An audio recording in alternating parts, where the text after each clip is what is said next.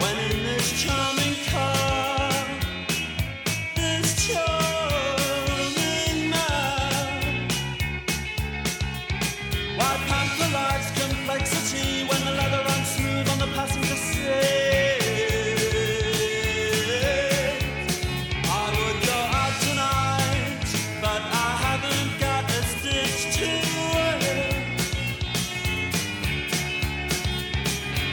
Said it's gruesome that someone so handsome should care.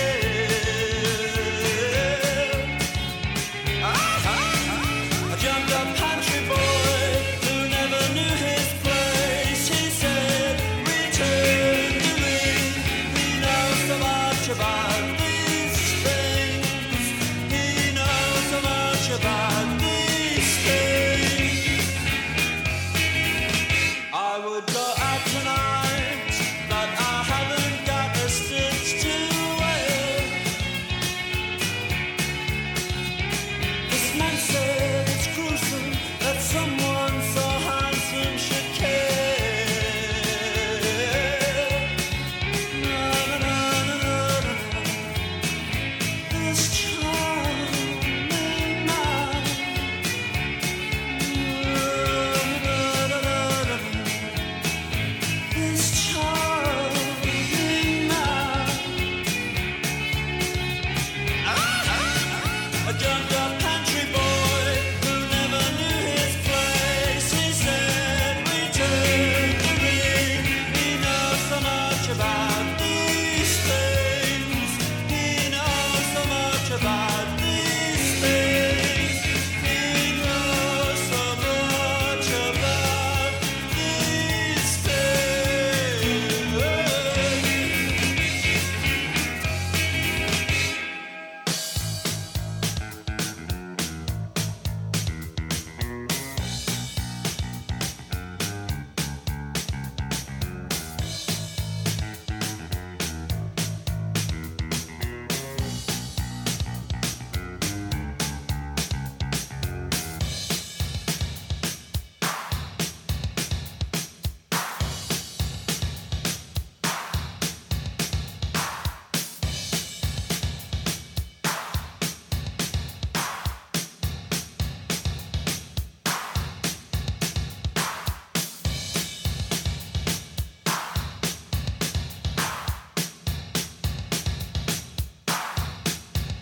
I would go out tonight, but I haven't got a stitch to wear.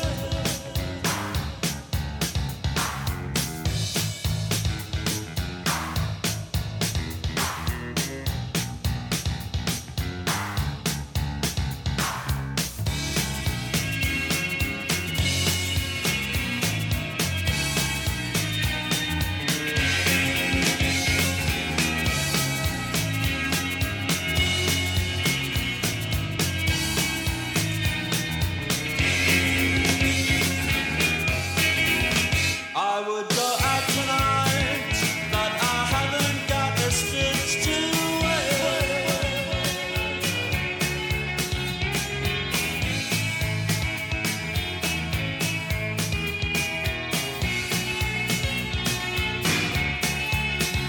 Na, na, na, na, na, na. This charming man. Na, na, na, na, na.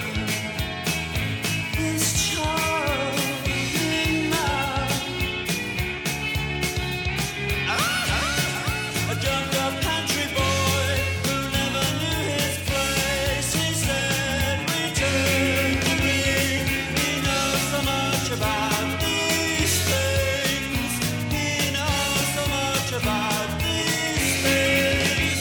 He knows so much about these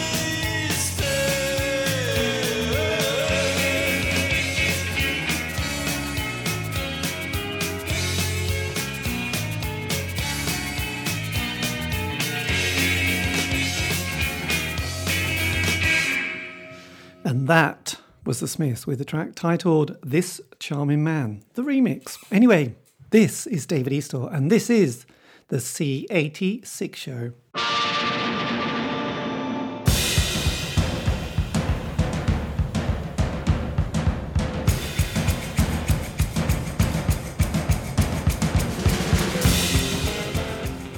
Welcome once again to another thrilling ride of life, as I'll be bringing you songs you know, some you don't, and some you should, as always playing the finest in indie pop and beyond. This week's special guest is going to be Stephen Duffy, as we talk about love, life, poetry, Duran Duran, Robbie Williams, the Nick Drake moment, and much, much more.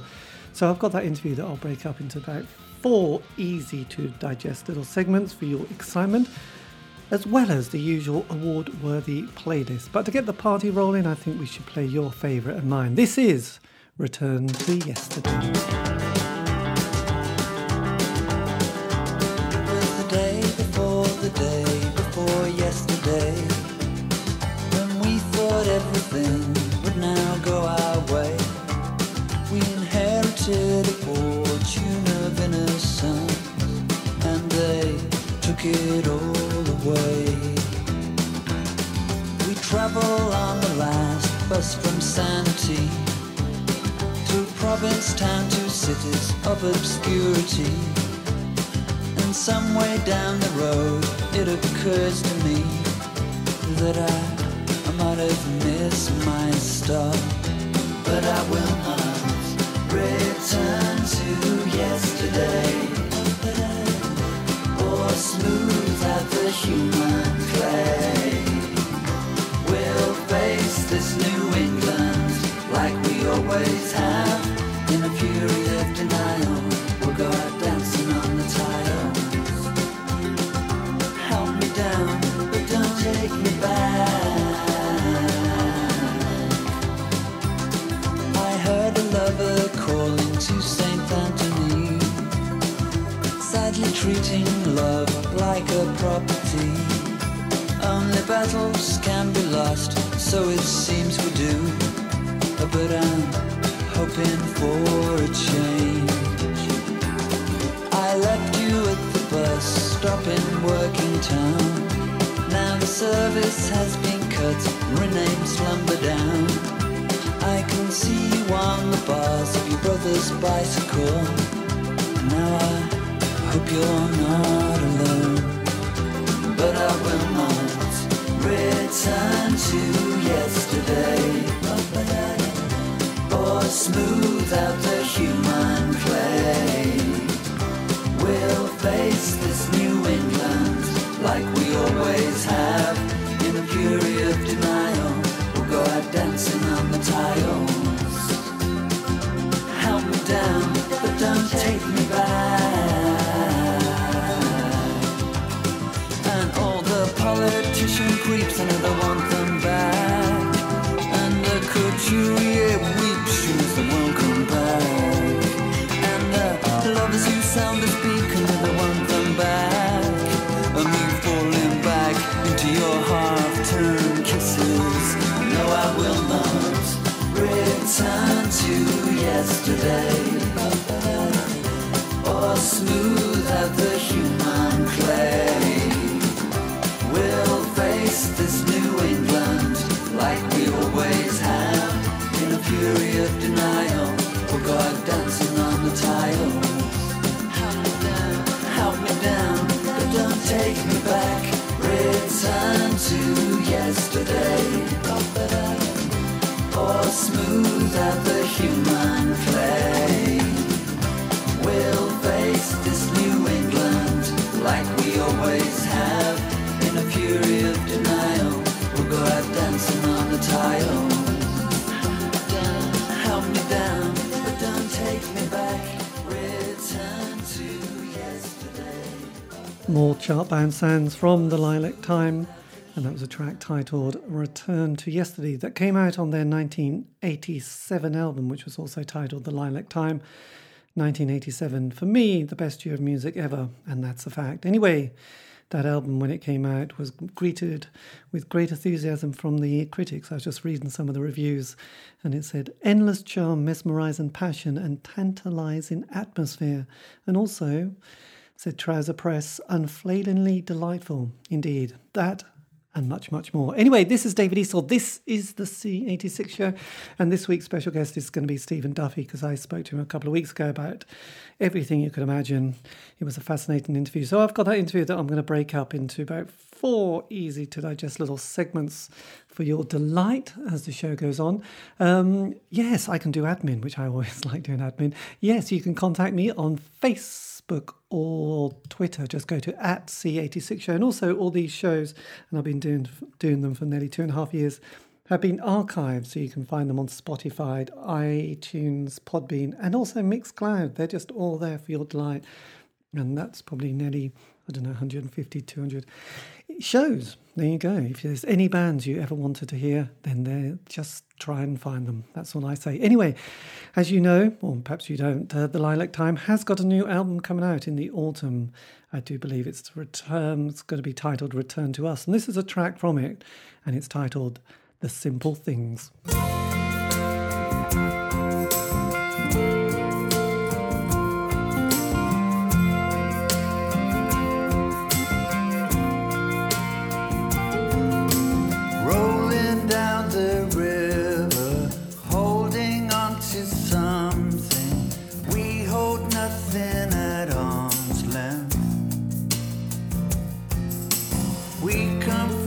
Slow years, no gestures without substance. Fragility could be our strength.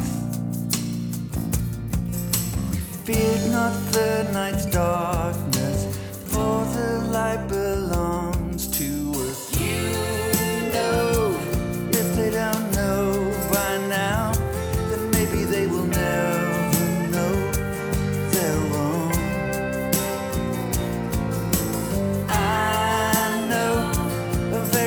Song to sing, see what harmony brings. The simple things, just breathe in and out.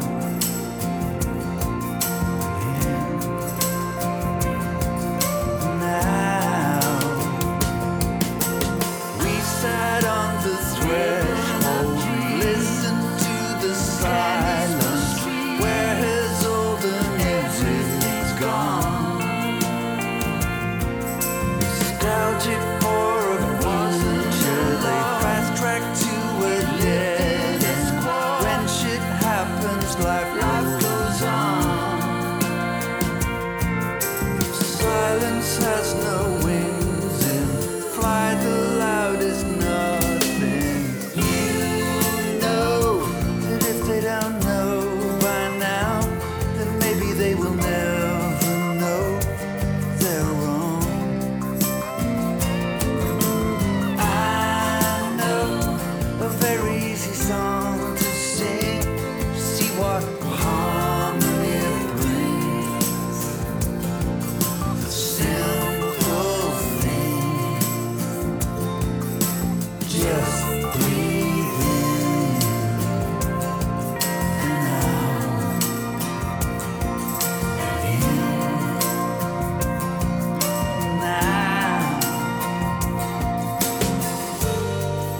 Sold to golden bow. No one's going nowhere now. If they don't know by now, then maybe they will never know they're wrong. I know a very easy song to sing, what harmony it brings. Simple thing, just breathe in and out and in.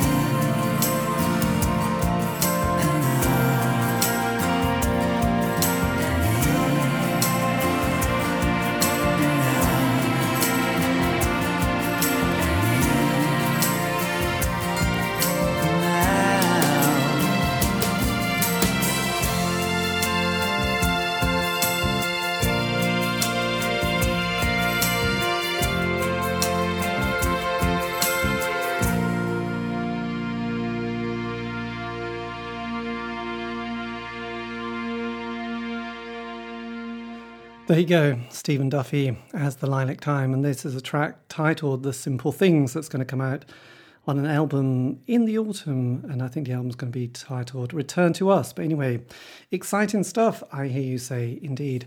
Anyway, this is David Eastaugh, this is the C86 show, and this is going to be the first part of my interview with Stephen, where we had been talking about life and a lot about death, actually, and melancholy and depression. But apart from that, we then sort of got onto other subjects as well, which was also the early years of his musical journey. And this was the first part, and this is Stephen's reply. Stephen, what were those early years all about? I came from a very musical family. My grandfather played the drums. My uncle played the drums. My grandfather played the drums in big bands and stuff during the war. But as growing up, he still had his kit in the hall, and he'd go out and do little gigs.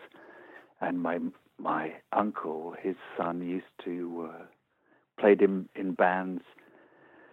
That Carl Wayne was in one. He went on to be in the Move, so he was sort of like part of the Birmingham beat boom of the '60s. And my brother, I have an older brother, 4 years older, so he got into the Beatles and the Incredible String Band, and I went to see the Incredible String Band when I was 9 years old at Birmingham Town Hall, and that was kind of an extraordinary first concert to go to because they were a pretty incredible band, and they were at their most, they were kind of at their most far out at that point. And then I was lucky. I saw the Ziggy Stardust tour when I was 13, and I was at a lucky age. I was born in 1960, and we thought, born at that time, that we'd missed out on all of the great times of the '60s. Yes. But then suddenly there was all of this other stuff. There was like glam rock and all of that, and then amazing reggae stuff. I came from Birmingham, so there was like a lot of reggae on the streets even, with sound systems and stuff. And then there was punk. But my brother and I, before punk, had started playing folk music in folk clubs and in between one-act plays of amateur dramatics. And so we'd kind of got onto stages, and we'd done a bit of folk. And then punk came along, and it was like, okay, we can just do anything now. Yes. So because it's interesting, because my brother is 7 years older than me, and I'm slightly younger than you, but he introduced me to the world of prog rock, with Yes, Genesis, Wishbone Ash. So did that kind of enter your orbit, or had you sort of completely sort of missed that one? Luckily, I'm sorry to say this, but luckily I avoided the prog. we got Fairport Convention. Because coming from Birmingham, there was a big folk scene. So instead of the sort of the endless noodling of the prog, we had the endless noodling of the fiddle and the mandolin and all of that stuff. And yes. I was not really attracted. I couldn't, I'm not a great fan of instrumental music. The long guitar and drum solo. And so when punk came along, and it was so incredibly brief and short, I completely got into that. Not so much the music, just I suppose, going out and seeing the Slits and the Buzzcocks and the Clash. It was just so incredibly loud and out of control. And then I went to art college, and that's where I and John Taylor was there, and we started Duran Duran. Yes, you were on that kind of musical journey with Duran Duran, which was kind of one of those great music. One of those kind of things that often people do a bit of a double take, really, don't they? Thinking, really? That was because I'd seen him in bands, and he was there. His friend was there, David Twisted, who was in the Prefects and other bands. So I knew that he was taken care of, and I thought, I haven't seen him in a band recently. So I thought, So I immediately went up and said, let's start a band. Like, probably it was my second sentence. Oh, it's a bit gauche. I just went for it. You had to go for it in those days, didn't you, really? And I went, then a few days later, I went round to his house and we kind of strummed around a bit. And then he said, I got this friend called Nick, and Nick turned up with his, and then we started rehearsing. And we wrote kind of 10 or 11 songs. And then 40 years ago, I can't remember when it was, April, so we're almost exactly 40 years away from the anniversary of the first Duran gig. God. Actually, I've got a poster right here, actually, on my phone. I'll just have a look so I can tell you the exact date.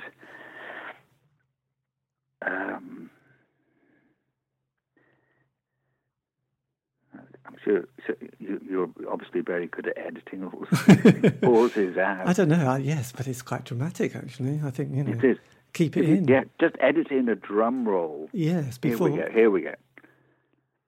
It's this is quite a brilliant poster that I found recently and took a picture of. It says written in hand, in John Taylor's own hand. It says 6:30 tonight. Duran Duran, Thursday the 5th of April in the Lecture Theatre. It doesn't actually tell you where the Lecture Theatre is. That's a bit ridiculous, isn't it? Anyway, it was at the Art College. and we played, and Rob Lloyd from the prefects was there, a couple of the prefects. And, there was probably about 15 people there. We played in the Art College Lecture Theatre. And how much was it to get in, or was it a free gig? I think it was about 50 pence. 50p, yeah. I can't actually imagine that we took anybody's money from No, that would have been somehow ambitious. All kind of, yes. But anyway, so your Duran Duran period was quite short and swift and kind of beautiful. It was. I don't think it actually got out of 1979. Right. It got gone by the end of 79. Yes. And did you and did you leave? Actually, I know very little. You left. You said that's it. You did a Ziggy Stardust. No, they wanted to. Well, they wanted to do what they did. They wanted to sound like. They wanted the Japan roots, and they were very ambitious. And I'd never really seen that before, and it was like I didn't know whether that was cool in the art school punky. But then I did realize, I'm ambitious too. But it was just like Nick said, I want to be famous, and it was like I'd never actually heard anybody say that before. No. But I didn't want to. I didn't like Japan. I wasn't really that interested in all of that stuff. But obviously, so I went off and kind of did loads of other things. And then when I couldn't get any of that going, I went and did Kiss Me. So I might as well have stayed in anyway, because I ended up doing electronic music. Yes. And did you, when you sort of ended up sort of doing Tintin, which was your creation, did you have a particular idea of how that was going to develop? I just wondered if you had some sort of plan or cunning narrative to think, right, this is it. My only cunning narrative was everybody else I knew had been on Top of the Pops, and I thought I'd better do it. Yes. Well, that's quite impressive because, obviously, not many people, because the people I interview, kind of have that, we're going to go on Top of the Pops, whereas most people I know, you're thinking, in your dreams, but not in reality, whereas actually you were able to craft that, perfect single, a single. The stupid thing was that I left Duran Duran, and then 2 months later, I wrote Kiss Me. So if we had had any semblance of adult relationship or, a nous idea of how to communicate, I should have said to them, okay, look, I left because I didn't want to be in Japan, but I've written Kiss Me. Maybe there is something we could be doing here. But, as when you're 18, when you're 17, 18, you just don't have that sort of ability to say, maybe there is a way forward here. But, it was They did brilliantly, and I think with me, it would have been they would have been supporting Echo and the Bunnymen. It wouldn't have been really what they were after. No. You know, I would have held them back. They needed Simon. They needed the big guy, and I was never going to be the big guy. No. And you'd have had to sit on a yacht, and that would have all gone terribly wrong, probably. I So- can't swim. No, it would have ended in tears. It would have been. I can't actually imagine that Nick can swim. It beggars belief. No. I can't imagine him, doing his wits in a public swimming pool in Birmingham. I suppose I could imagine Nick. I just couldn't imagine John, really. Sort of that hair would have got wet. So. Oh, no, I can imagine John had a complete... he was probably diving down and picking up the weights and doing all sorts of tricks. Yes. I bet... It's a tricky one. But Nick... because I taught Nick all he knew about makeup. I said, just slap it on. We're all going to look like this in a year. All men are going to be wearing an inch of makeup. And he followed my advice, but it was only me and him in a year. Tricky. But it was okay. It was okay. He's still wearing it. Maybe he just never found the wet wipes. Indeed. Never leave the house without wet wipes. That's our advice, especially when you get over the age of 40 or 50. Anyway, that's the first part of my interview with Stephen Duffy. Still lots more of that, I can tell you. This is David Eastaugh. This is the C86 show. And I think we're going to play another track before the second part. This is the Lilac Time, and this is American Eyes.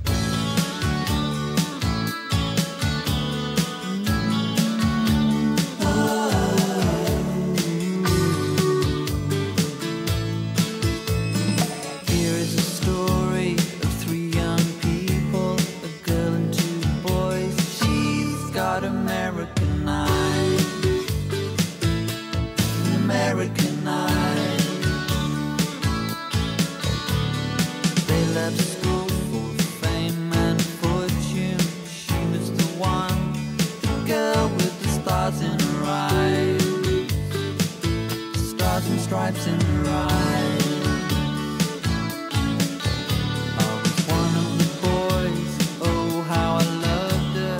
She wouldn't see me. She shut her apple pie eyes. As blue as Jamaica sky. Oh, unrequited love quite often grows.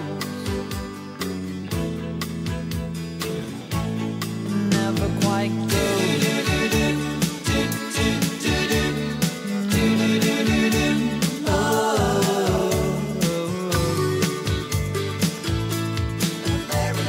one of the boys who joined the army, sailed from American shores to fight the foreigners' war.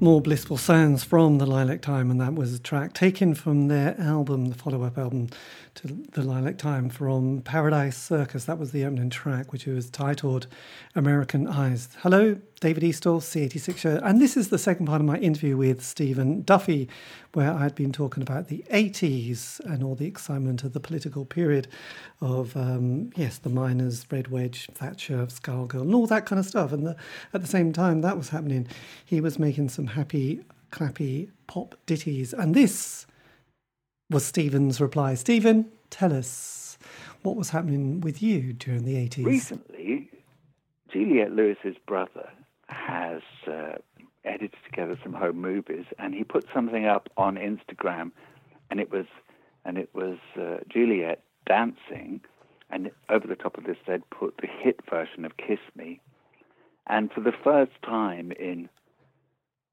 35 years, I thought, oh, I get it, I understand. Yes. I can see the appeal of this, because the first version was a hit in clubs around the world, New York, Danceteria, and in LA and Toronto and Birmingham, and it was a dance hit. It got into the top 10 Billboard dance in America, and it was sort of like it was dark, and then the hit version was incredibly. It was so poppy and so camp, and it was strangely done by the Art of Noise. So you would imagine that it would be this dark mechanic thing, but it's just like it is so incredibly pop. But when I was promoting the first one, we'd be driving around doing public appearances, track dates, and we drove. We would be stopped, and they were saying they were looking for flying pickets to see, that the police would be parked down the sides of roads and the miners' strike. So we were kind of in the middle of it. I remember doing track dates in colliery towns where we tried to hand out free pictures and records, but they were afraid that you were going to ask them for money, so they were trying to give them back. And like youth clubs that were kind of kept open by the community, just so there was somewhere for people to go. Yes. And so you were there doing this sort of like frothy, poppy stuff in the middle of this sort of national crisis, community crisis, like it was an incredible. And did you feel a little bit because part of you had the Duran Durans and people who looked like they had just jumped on Thatcher's Britain with great enthusiasm and went, yes, that's great. Then you had the angsty people, which I was part of, who were into the Smiths and the Redskins. And how did you sort of feel from coming from where you'd come from with your sort of background and sort of? Well, I was part of the Red Wedge, as it was known. I was like, so I was firmly on that side, coming from a big Labour families. I mean, there would be and also seeing the effects after I left the Durans and Art College. I signed on, and when I signed on in whenever it was 78, 79. You'd kind of dawdle up and sign, and you'd get your £12.50 a week or whatever it was. And then Thatcher got in, and suddenly it was you didn't have to sign on every week; you had to sign on every other week. And there was crowds and queues, and it was just like it was absolutely demented how quickly the shutdown was, and that's why there were riots. Because yes. it really was, and that's why it's so crazy now that people are so, why are the only people rioting, these absolute morons, shouting about we want to restrict free movement. I don't wear underpants. I am so in favor of free movement that I can't believe that. How can you want to stop something that's free? Yes, this is true. We'll look back at this period with great, bafflement, probably, or something. If we live that long. Yes. Well, let's hope we do. Man the guns. Come on, David. Let's start the barricade. Where are you? Where We're Norwich, based in Norwich, so we're just holding it together. It's quite a nice area, and but it's Norwich was Remain, wasn't it? It's very Remain. It's when you have a look at East Anglia, there's this little red speck of Norwich. It's Norwich South, it is, and it's still Labour, where the entire Norfolk, Suffolk is kind of blue, apart from a little bit on the north coast, which is kind of Lib Dems. But there you go. The remarkable thing was that out of all of Cornwall, Truro and Falmouth voted to remain. It was such a blessed relief. Because after that, you did think, well, I don't know whether I want to leave the house. I don't know whether I want to travel up north if this is how you feel. Yes, I know. I felt so alienated I know. by the whole thing. It's true. So look, with your 80s period, you obviously went through Tintin and then came to the Lilac Times. And why did that develop? And you sort of did I wouldn't say it was your Tin Machine period, because obviously, but you sort of dropped the name and became a band. Yes. I went on holiday with Nick Glad-Clues from the Dream Academy, and we went to Jamaica, and we kind of got a little spacey.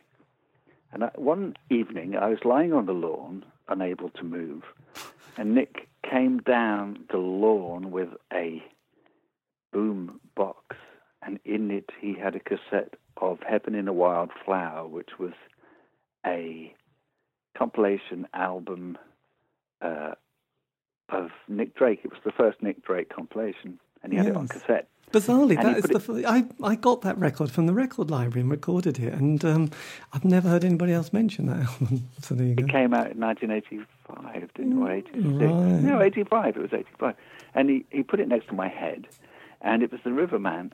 And I'd been into the Fairport Convention, Incredible String Band, both which season artists, and I knew of Nick Drake because he was also a Joe Boyd which season artist, and it was like I was transported back into something. I thought, yeah, well, this is me. This is what I feel so much happier listening to this than creating the music I was creating. So I went back to London, and I thought, well, yeah, this is what I'm going to do.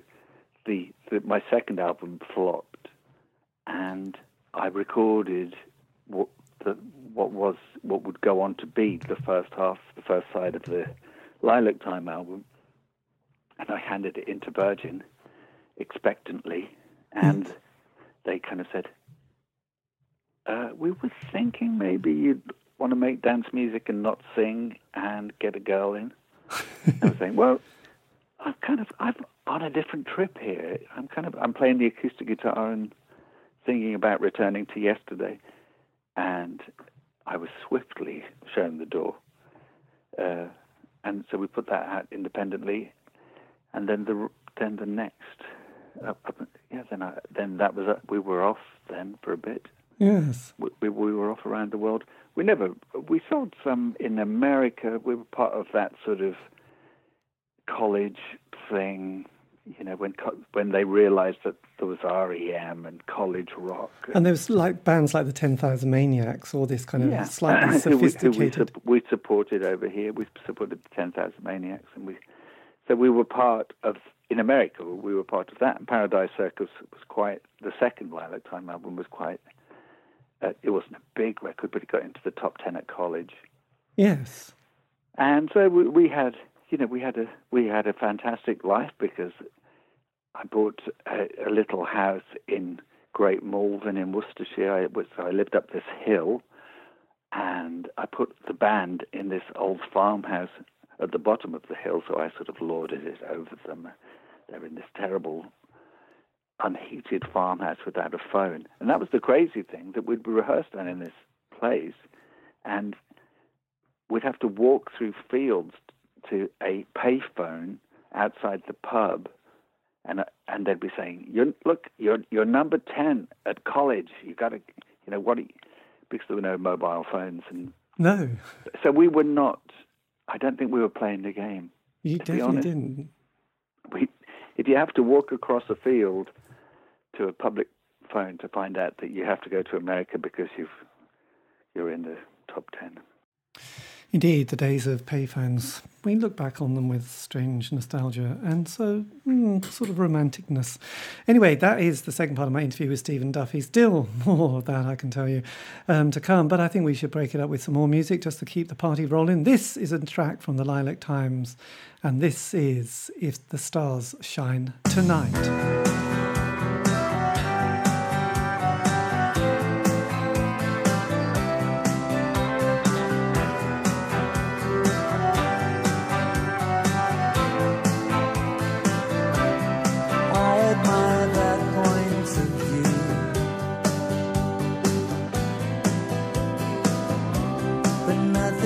That simple.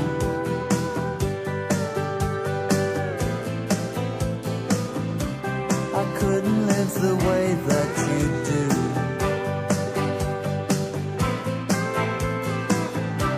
The opposite of sinful.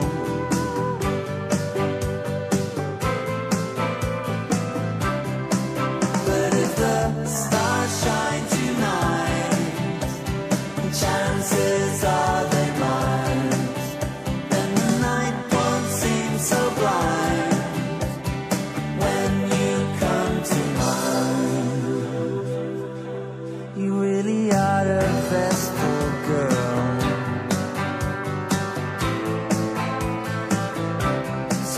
and so pious.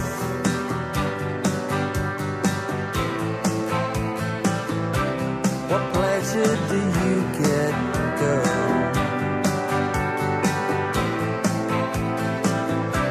From those that you deny us.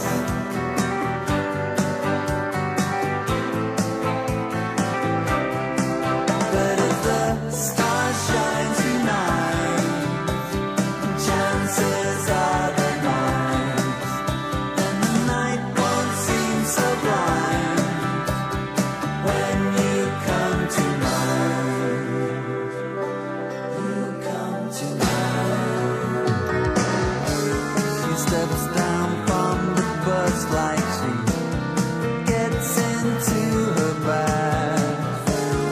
And how I wish I was getting in with her.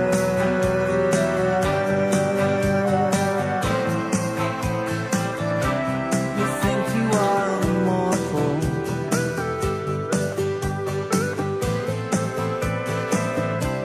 but ash will not become you.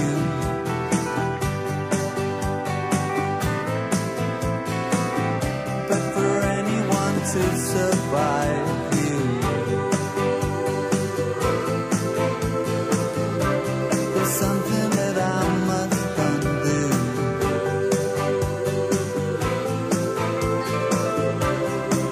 But if the stars shine tonight, chances are they might, and the night won't seem so blind when you come tonight. You come tonight. Mind if I have some? Mind if I have some? Mind if I have some? Mind if I have some?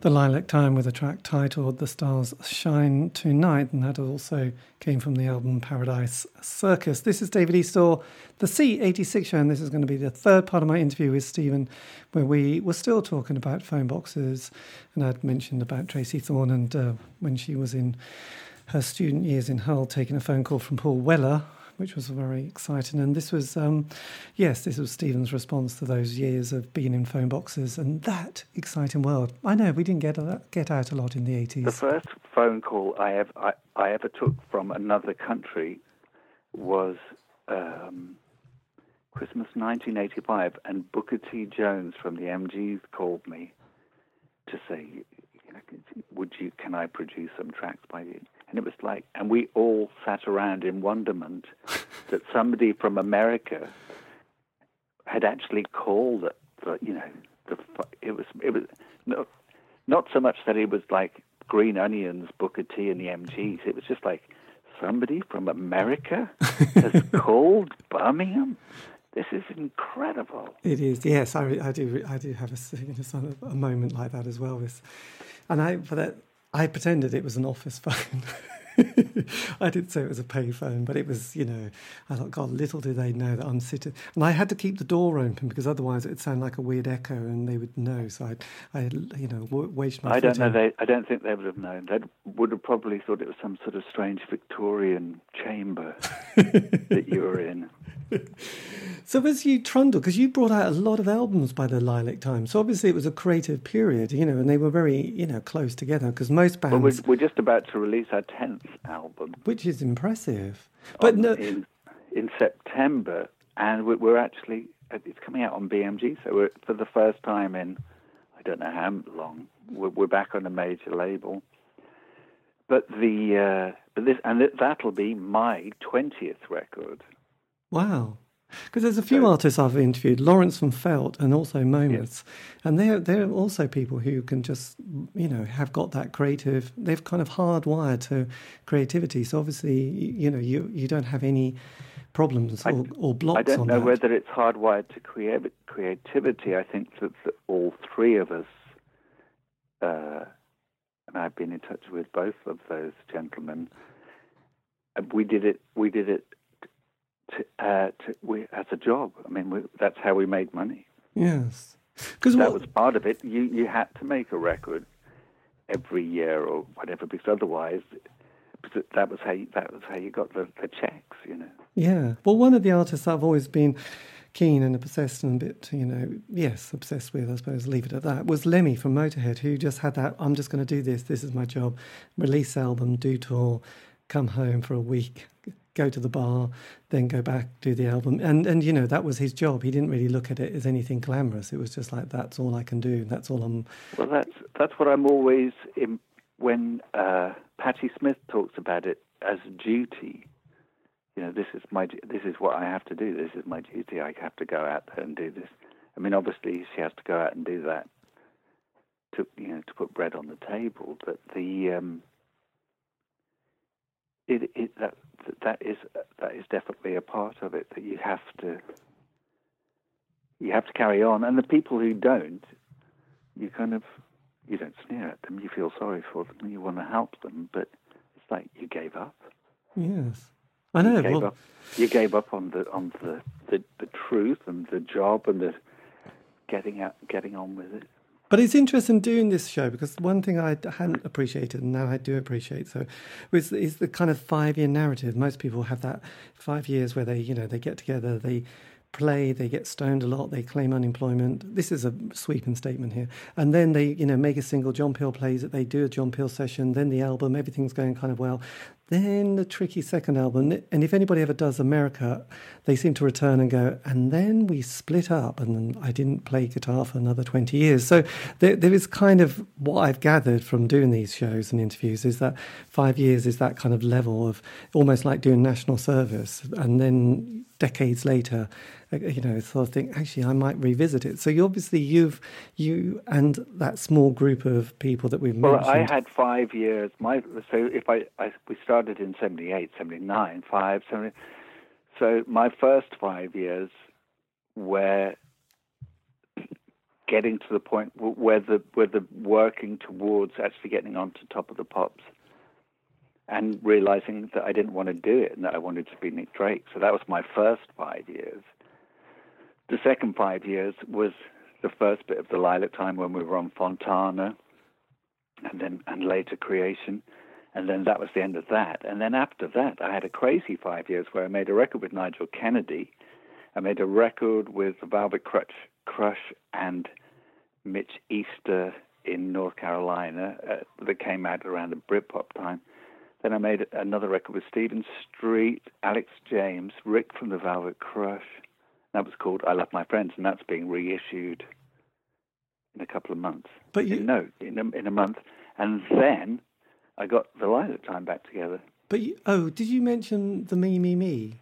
That was right. That was in between. But that wasn't an album. That was just a single. Yes. So you obviously have an amazing ability to slip in and out of all these scenes and people and get on with each other? Because obviously, fantastic, I mean, roster of artists that you've worked with, the who's who. And then obviously you then have the Robbie Williams moment as well. And before that, I wrote with the band Naked Ladies, which was, I wrote with them and they were selling millions of records. So there was that as well. And so I got on with young Canadians. Absolutely, we like young Canadians. And then I got on with young Rob. So how did that relation? How did that develop? But he was in the same. I was making I Love My Friends, and he was making his first album. And then Me were on Top of the Pops. We were at number 19. We thought this was a great achievement. And he was at number 2 or number 1 with Freedom. So that was the first. I mean, but he was. That whole period was a village, wasn't it? That Britpop thing. Yes. It was a very small scene. But I would, and he said, let's write a song. And I thought, no, we can't do this because you and Guy are Lennon and McCartney. I mean, there's absolutely, I just thought if I write with Robbie Williams at this point, EMI will actually have me assassinated. And I think that I was right. Yes. But generally, but the, yes. But then I did. And they didn't assassinate me. They let me make an album that sold 8 million records. And you thought, and they didn't thank me, but I mean, I did keep the wheels rolling there for a bit. You did, and that must have been kind of an interesting kind of experience to sort of slip in, because at that time Robbie had become the main man, hadn't he? He was the biggest, and so I got to live in a penthouse in Beverly Hills for 3 years, and I was in my mid-40s at that point. I still couldn't swim. I can't drive. So I mean, it was a crazy place for me to be. Yes, living. I'm sure, and they didn't even have Uber in those days, probably. I paddled. There were cabs. I mean, this is the great. You can actually get a taxi in LA. There are why people don't think that. Yes. And there are people who were born there. There are. And did you ever see Lemmy in LA? I never saw Lemmy. Actually, I did once. When he was recording at a studio in what's that place next to Queen's Park, like I haven't lived in London for so long, I can't remember. What was the old Irish bit of London called? God knows. No, can't go back that far. So when you just briefly on that particular album with Robbie, Intensive Care, yes. which song or songs were you most proud of with those? I was proud of the last track, King of Bloke and Bird, because I got to put a 2-minute pedal steel sort of new age flotation tank thing. And nobody ever said to me, hey, man, that's amazing. You produced that Robbie Williams album. There's that 2-minute solo at the end of the record. So, I'm still waiting. You are, yes. And if somebody wants to send me a postcard saying, I have actually listened to the album all the way through, and did you know there's a 2-minute pedal steel new age solo at the end, I'd be very pleased to hear from them. I guess, during that time, because the one thing that often trips people up is kind of the admin and dealing with that kind of world. And having spoke to most people, and especially Les from the Bay City Rollers, it didn't go well for him. Even though he'd sold billions, he ended up with no money and he struggles to play and keep it together. How did you navigate those waters? I was incredibly lucky in that at the time when I started to write with Rob, nobody wanted me here. So I didn't have a manager, I didn't have a record label, I didn't have a publisher. Actually, I was releasing records with Lilac Time, but I had nothing. I didn't have any publisher or management. So I had nobody taking anything. And I started writing with Rob, and he was very genuine and upfront and said, yeah, 50-50, we'll just split it. and the management were incredibly gentlemanly, and they didn't try to. In fact, David Enthoven, an amazing manager, Roxy Music, by King Crimson, and you would, with anybody else, you would have thought that the management would have moved in, but he was very helpful. They were just delightful to work with, and so I was in this amazing position. I didn't have anybody on my side trying to squeeze me for money, and nobody on his side was trying to squeeze me for money. So it was just, I could look after myself. A happy outcome in the music world. That is a rarity. Anyway, that's the third part of my interview with Stephen Duffy. I think we'll play another track and then a bit more of the interview. This is again going to be taken from the new album out this coming autumn. The album is going to be titled Return to Us, and this is a track that's titled March to the Docks.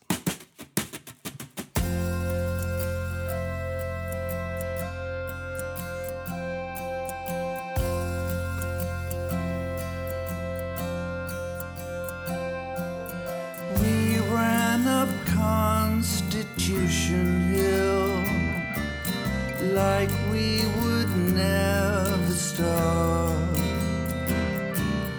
We didn't know we were landfill, and we'd never reach the top.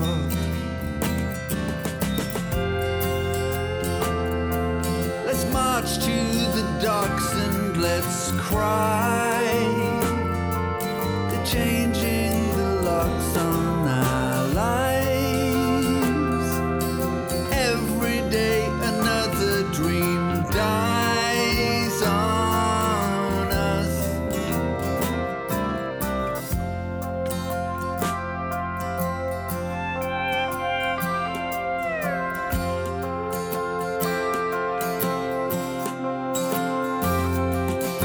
We took it all for granted. They took it all away. The have-it-alls have it in Hampstead. The have-nothings always pay. So march to the docks and let's cry. Stop changing the locks on our lives. Every day another dream dies on us. Another dream dies. When the wicked witch goes, will be delivered from evil. But then her children are evil.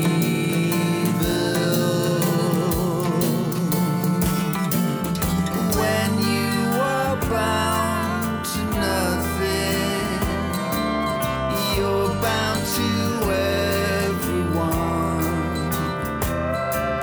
So I'd rather lose myself with you than be saved alone and long gone.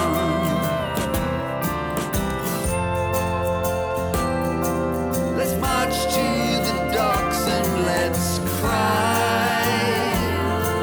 They're changing the locks on our lives. Every day another dream dies on us.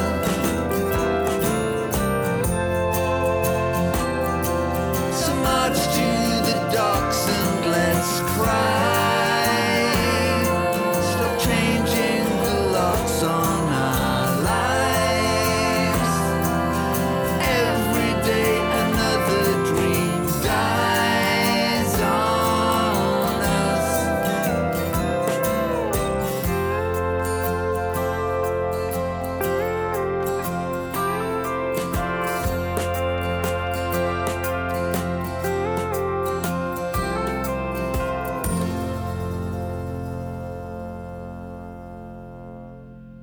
And that's the Lilac Time and the track titled March to the Docks, which is going to be from their new album coming out in the autumn titled Return to Us. This is David Eastaugh, the C86 Show, and I might as well just tell you again, if you want to contact me, you can via Facebook or Twitter. Just go to @C86 Show and I will be there. And also all the shows have been archived for your excitement, and you can find those on Spotify, iTunes, Mixcloud, and also Podbean. Just go to C86 Show and enjoy yourself. Anyway, this is going to be the fourth part of my interview with Stephen Duffy, where I'd been talking about the enjoyment of having a good relationship with Robbie Williams and hoping that he doesn't have to worry about his pension anymore. And this was Stephen's reply. Stephen, what was your reply to that exciting question?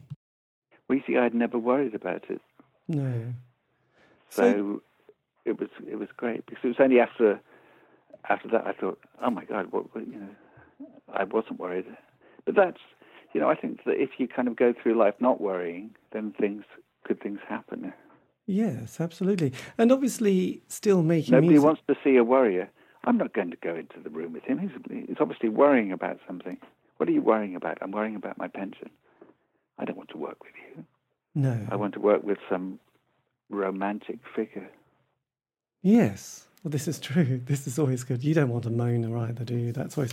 But that was interesting with the guy from the Dream Academy, Nick. Yes. Because he is one of those characters who also has produced or written some amazing work, but then, has disappeared off our radars in a lot of ways, hasn't he? Well, he did the Trash Monk record, which was on Creation just before Creation went out. But yes, I mean, there were three or four? There were three Dream Academy records and then the Trash Monk record. But he actually did, I think he put a Bernardo Bertolucci soundtrack together. I think he did The Lovers. Nick's an incredibly creative and wonderful person.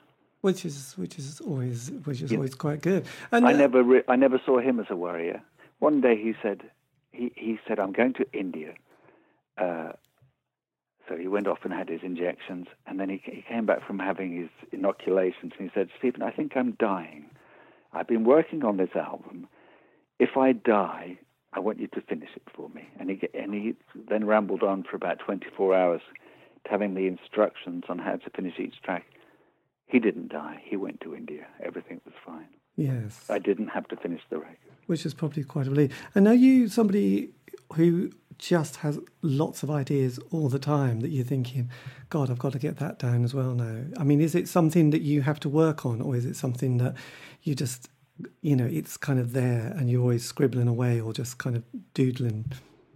It's there, and you know not to pick up the guitar, or you know that if you want to, if you want to go on holiday that year, you just kind of keep yourself to yourself and don't pick up the guitar, don't go near a keyboard, because otherwise, I have tons and tons of stuff. Yes. And I have tons and tons of unreleased albums and live albums, and in fact, with this with this I Love My Friends reissue that's coming out in a month, there is actually a standalone album of demos that I put together, and it was like, how on earth didn't any of these songs ever make it onto records? Because a lot of the songs are better than things that I did put out. So that's something for the kids to get into.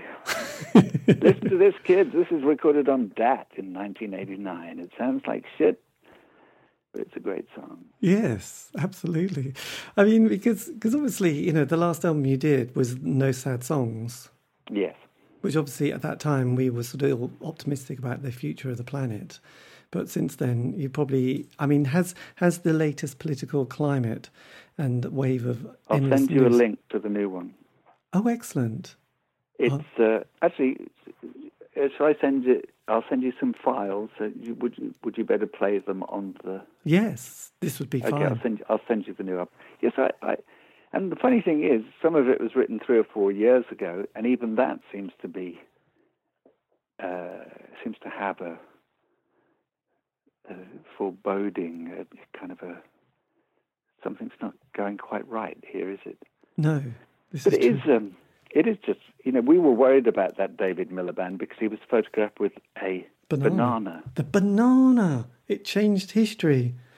And then, but now we've got the prospect of who we have film of him falling over and running in terrible shorts. I mean, it's just like the banana has receded from our expectations. But if Banana Boy had become the Labour leader, none of this would have happened. No. Do you remember? There was that famous tweet by Cameron saying, "Don't vote for Ed. Labour will always mess up the country," or something like that. But I did see that clip of Michael Gove running, and someone did say he did look like a sex pervert trying to run away. That's right. And he does. But we, we can blame the Tories, but we have to look. I mean, Ed, you fucked us over. If you hadn't have got in the way of David with this, but you did that terrible thing with the bacon sandwich. But David was only holding a banana. I think that David and his banana could have overcome all of this terrible. I mean, it wouldn't have pleased everybody because it would have been, business as usual for business. But at least we wouldn't have had to go through this absolute nonsense of far right. All of that stuff that we thought we'd overcome, I don't understand racism. I was born in Birmingham and went to a multicultural comprehensive school. I have absolutely no understanding of why people are now having to go at Romanians. You know what I mean? The aggro at my school in the 70s was Indians and Pakistanis not getting on. Yes. Everybody else got on okay.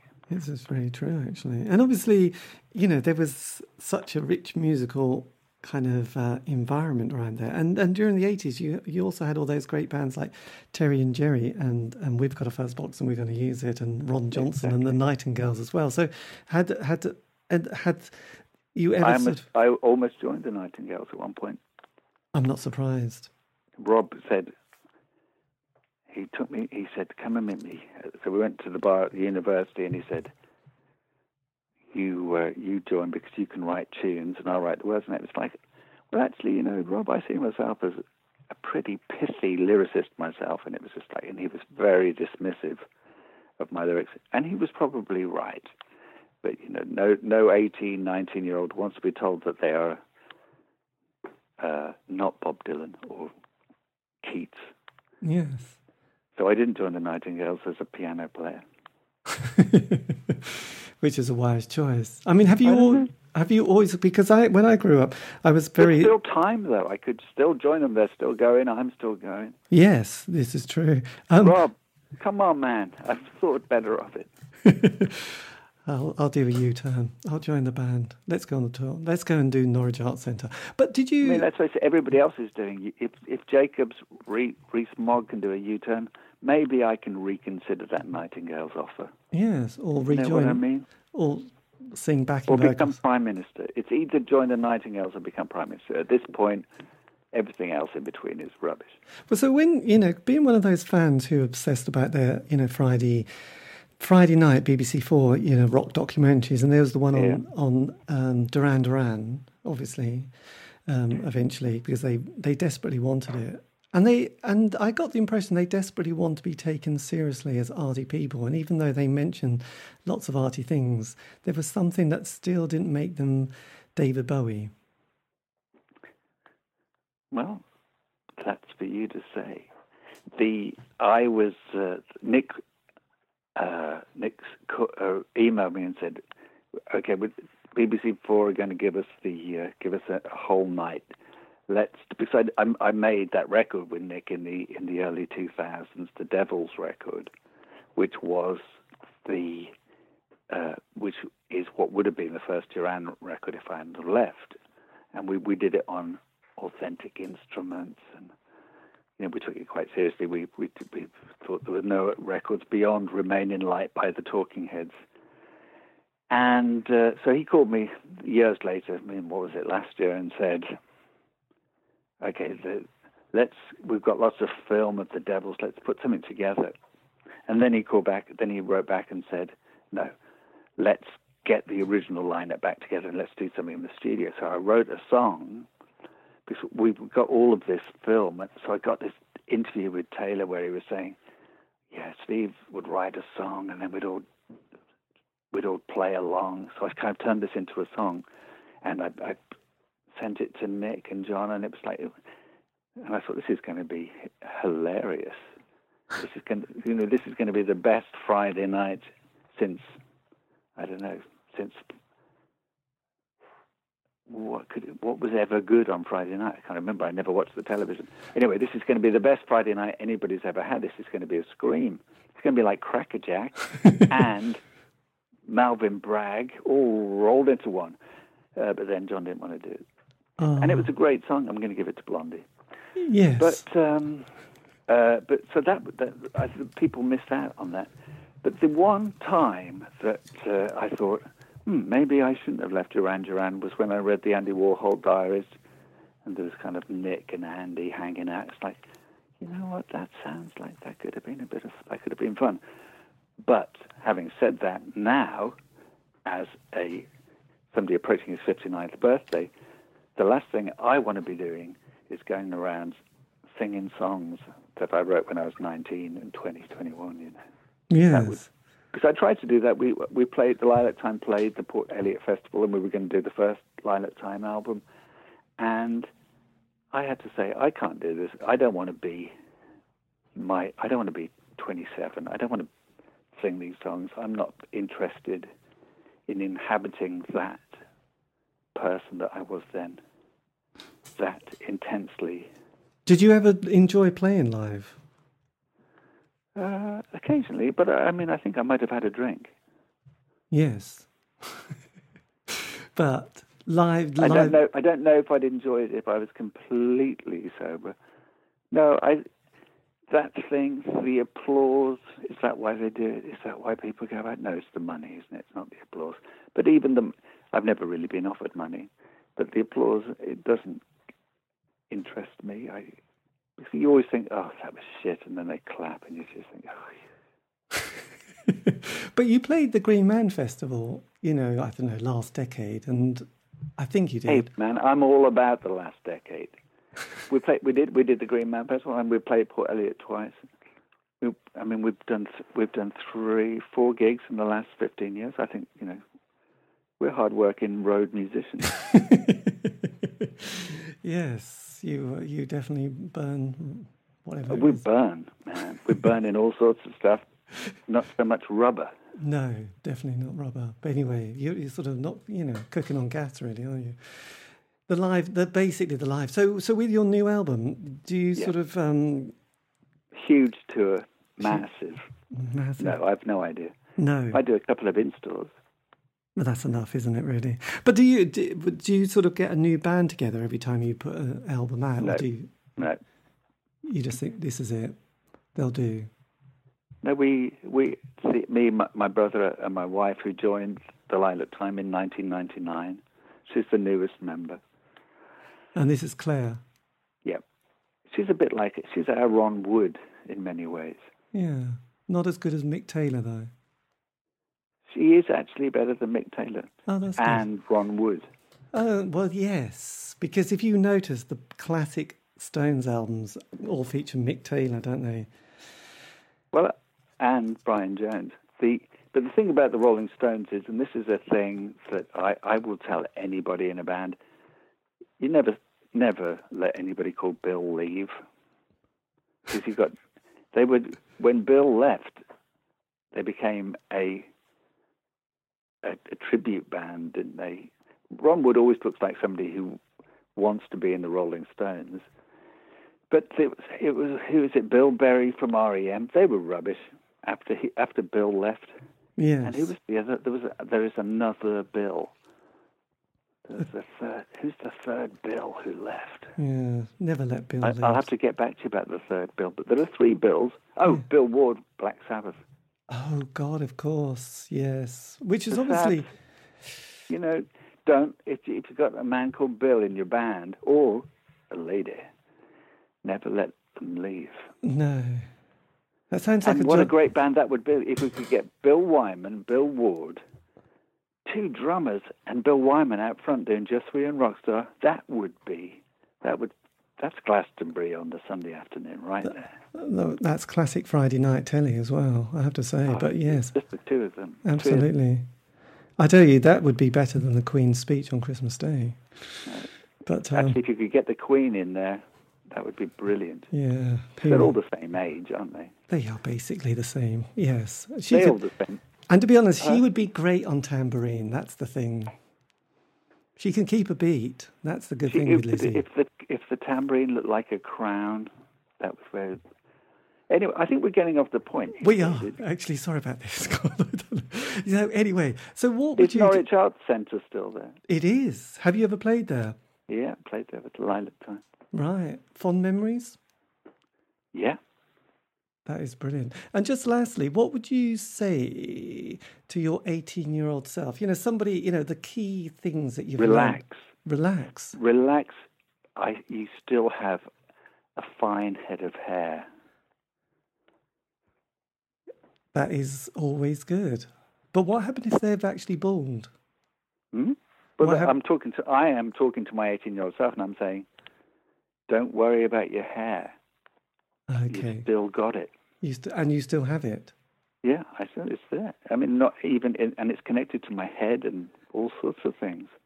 This is excellent. That is brilliant. So look, I think that's what I'd say. I'd say, just don't sweat it about that. You don't need to do anything. When you kind of like massage that stuff into your head, because massaging your head is good. That's good for the follicles. But you don't have to worry. You're not going to be bald like your Uncle Morris. And that's always important. I mean, and just as you sometimes just look over your shoulder and look back, what sort of moment do you think, God, that always makes you smile? That you think, God, that is such a, kind of brings you great joy, or just makes you giggle remembering that, either album, song moment in the studio. There is, well, that's the amazing thing. Apart from the 17 years where I was suicidally depressed, everything makes me giggle. And in fact, even all of those terrible records I made when I was depressed that I can't bear to play. Now, there's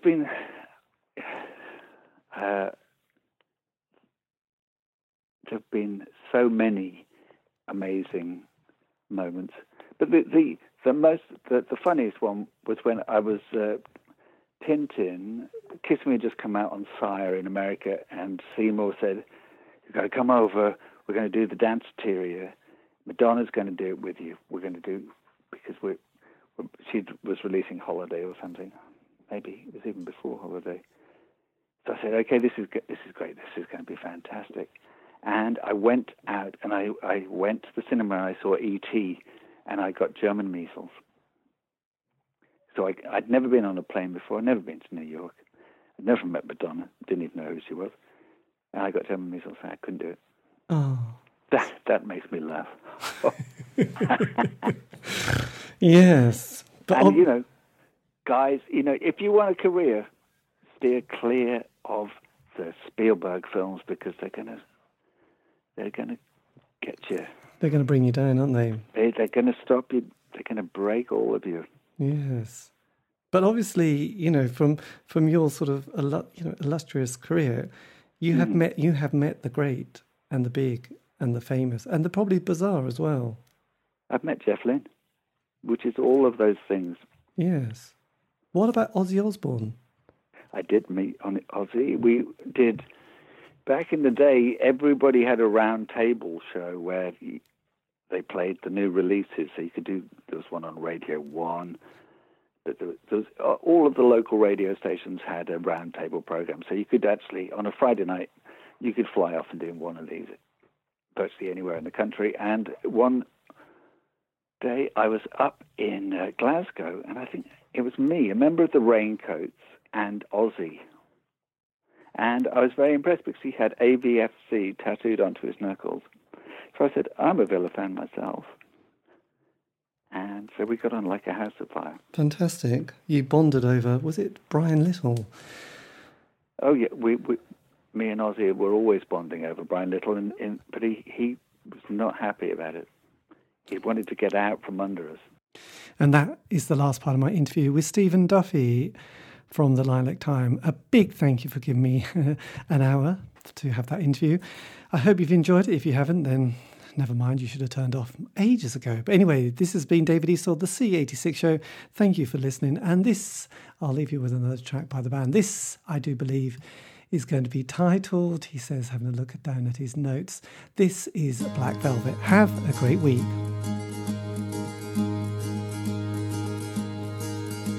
Hide your feelings, hide from the postman all the night, spent falling down in the night in Butcher Town. The night spent crawling like a snail on black velvet. Found me a language that talks without blackmail, without words. I called for you without words. I called for you, and you answered like a kiss on black velvet.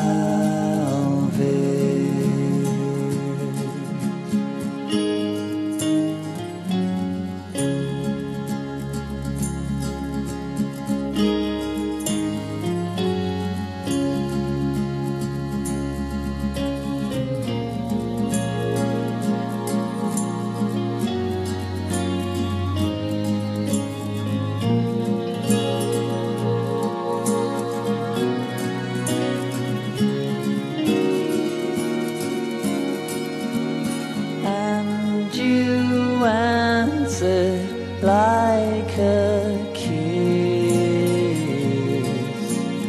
on black velvet.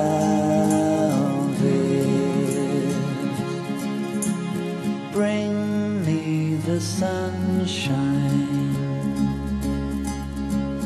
bring me the ocean to its knees.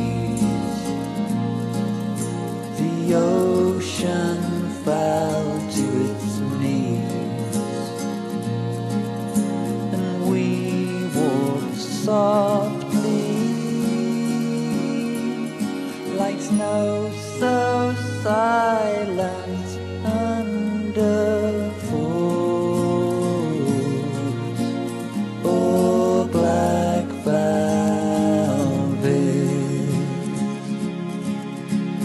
Oh, black velvet.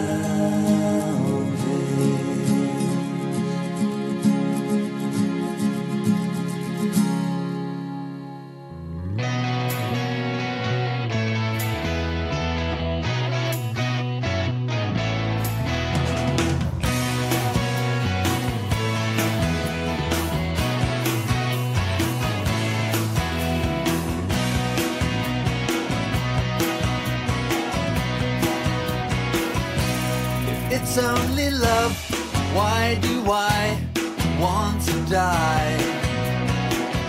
Is it just to possess, desire to caress and pacify? I sit by the phone, I check my machine at 8:45. Now it's 8:46, I'm off the rails, end of the line. If it's only love, if it's only love, if it's only love, singles for thought I want to be your lover, lover, beware. This is only love. Lover, lover, beware. This is only love.